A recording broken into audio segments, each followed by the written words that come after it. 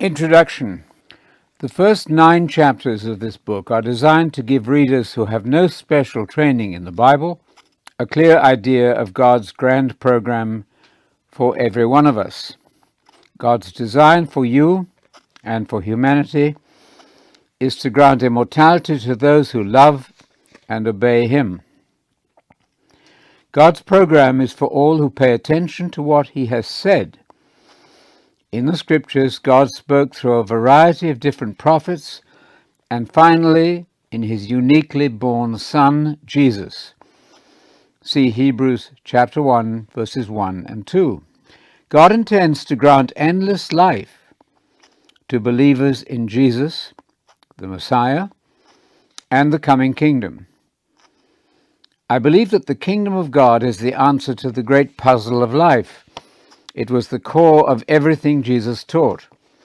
It is the Christian gospel. Jesus preached the kingdom as gospel always. In fact, all of the Bible is concentrated on one major theme, the coming kingdom. The Bible is a single drama in 2 parts, the Old Testament and the New. The Christian gospel is called the gospel, or good news, about the kingdom of God. I'm going to have to repeat this basic fact many times because the public seems not to know what Jesus preached about. Ask your friends, what is the gospel? And see if they mention the kingdom of God.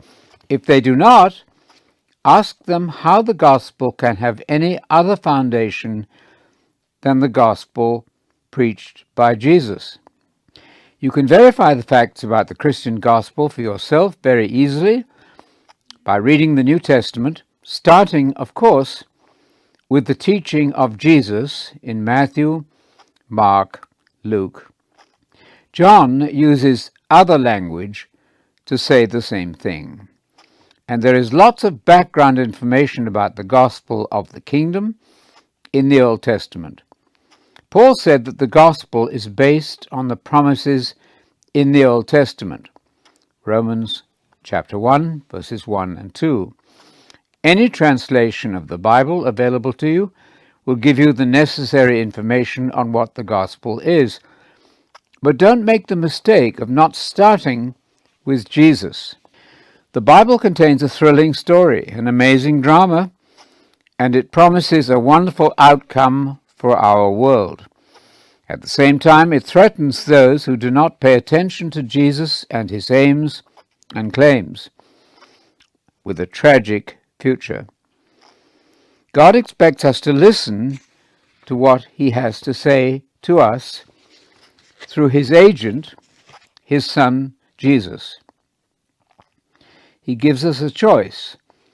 The Son laid before us 2 possible destinies, life forever or death, extinction. The gospel is both a promise and a menace, a threat. Everything hinges on our willing response to the gospel of the kingdom as announced by Jesus and later by the apostles. The first 9 chapters of this book refer to or quote a number of fundamentally important Bible verses. You would not need to have your own Bible to follow what I've written. If you do have a Bible, any version will confirm the story unfolded here.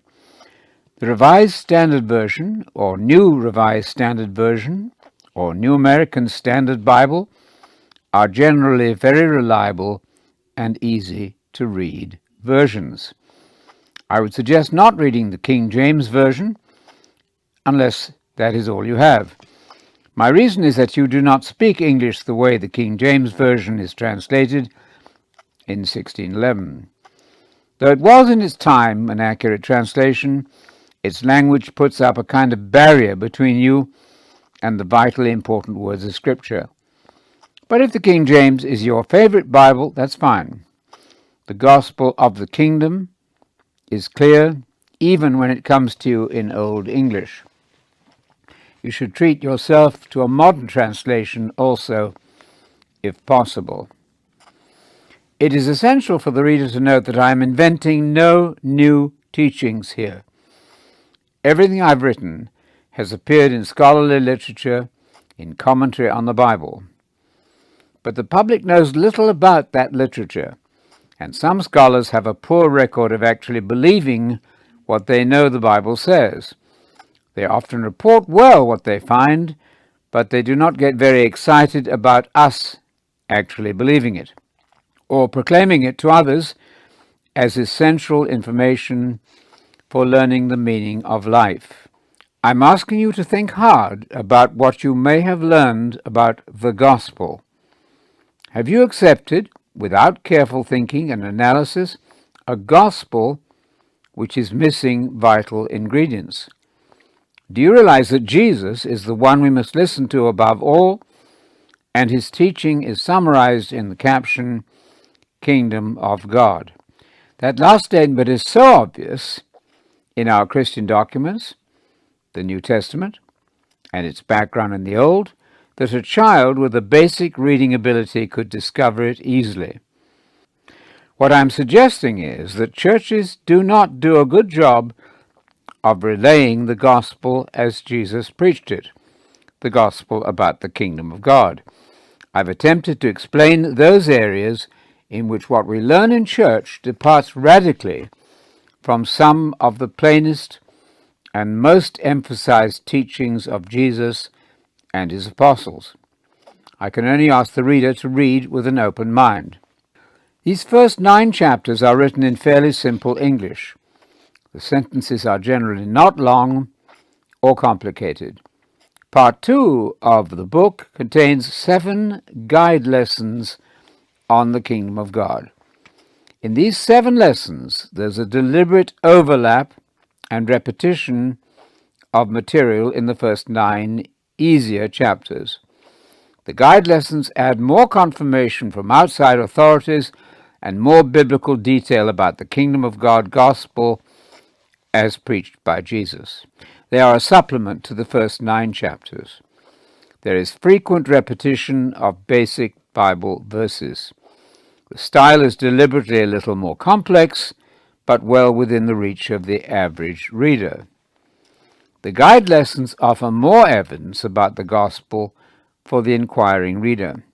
They will help you to understand God's gracious offer of immortality for all believers in the gospel of his Son, Jesus. They will assist you to develop your own presentation of the gospel of the kingdom. Readers will have opportunities for passing on what they learn in different settings, formal or less formal.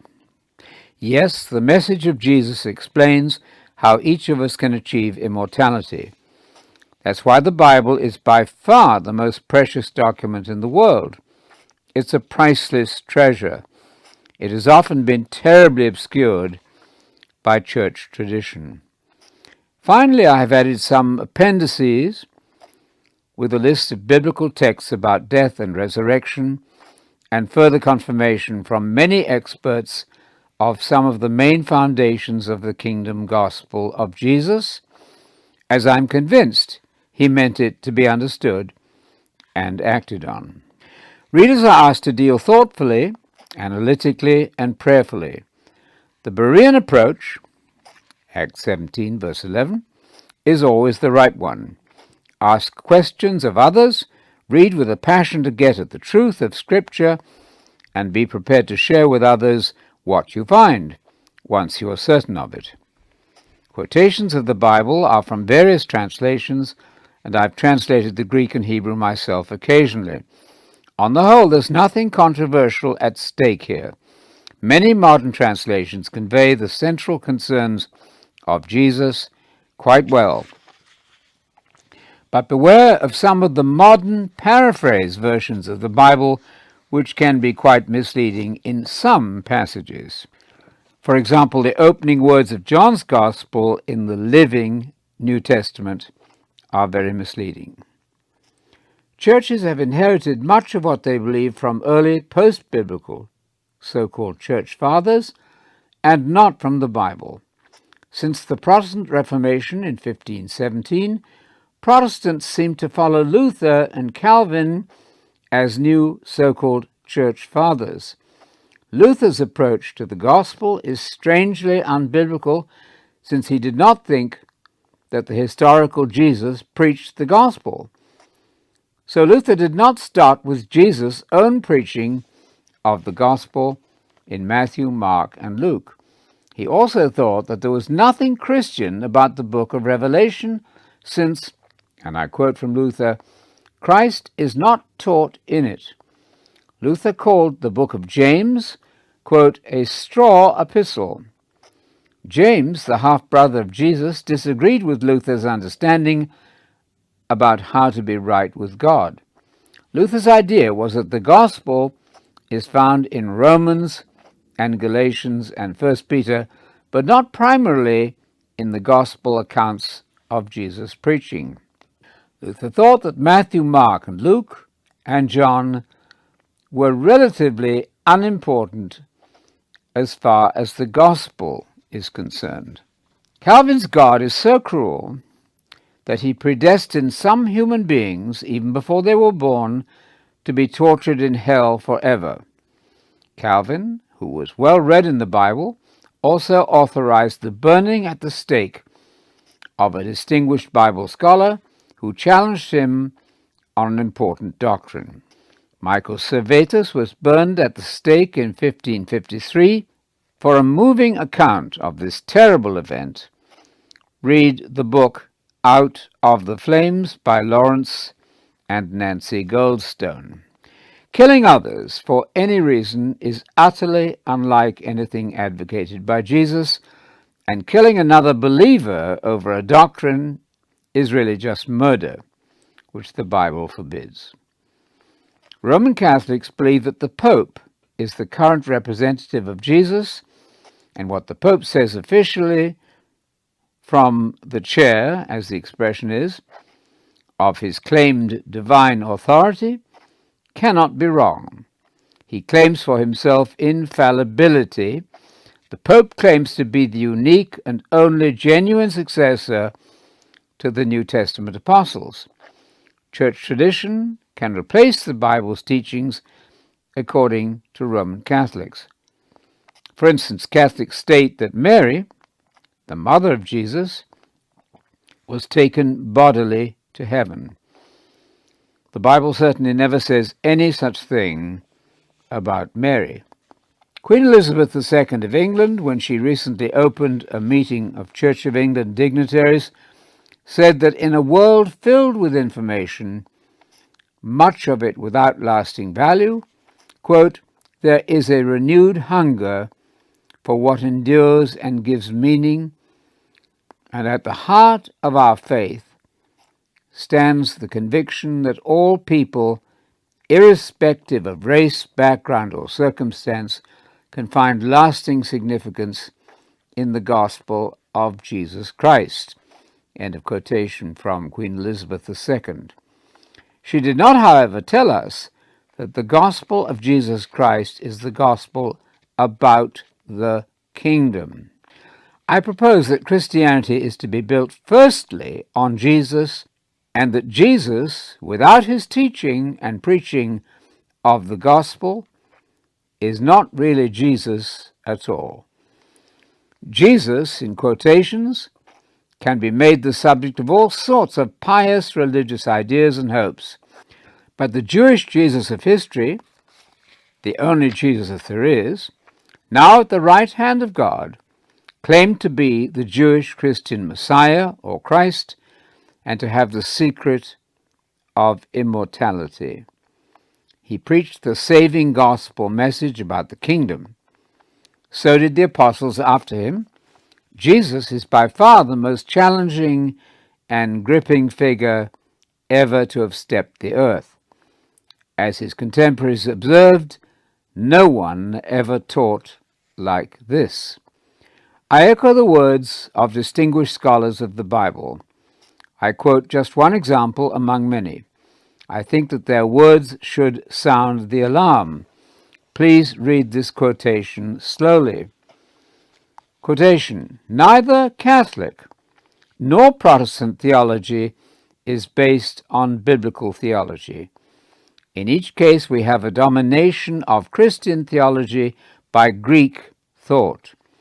Pagan ideas have largely dominated so-called Christian thought. The immortality of the soul is not a biblical idea at all. That's from Professor Norman Snaith's book, The Distinctive Ideas of the Old Testament. If you do not understand the phrase immortality of the soul, please read on. I'm going to explain it later. It has to do with who we are as human beings and what our destiny is, what happens when we die. I wonder sometimes if Jesus would be welcome in our contemporary churches. The reader will have to decide. Jesus might well direct them back to his words and tell them to learn to, quote, worship God in spirit and truth. That's in John 4, verse 24, and not according to inaccurate church traditions. Many churchgoers have simply assumed that what they've learned about Jesus and the meaning of life in church is what Jesus would approve. My suggestion to the reader is that you do some serious investigation of the words of Jesus himself. It is always wise to go back to the original faith as Jesus believed and preached it.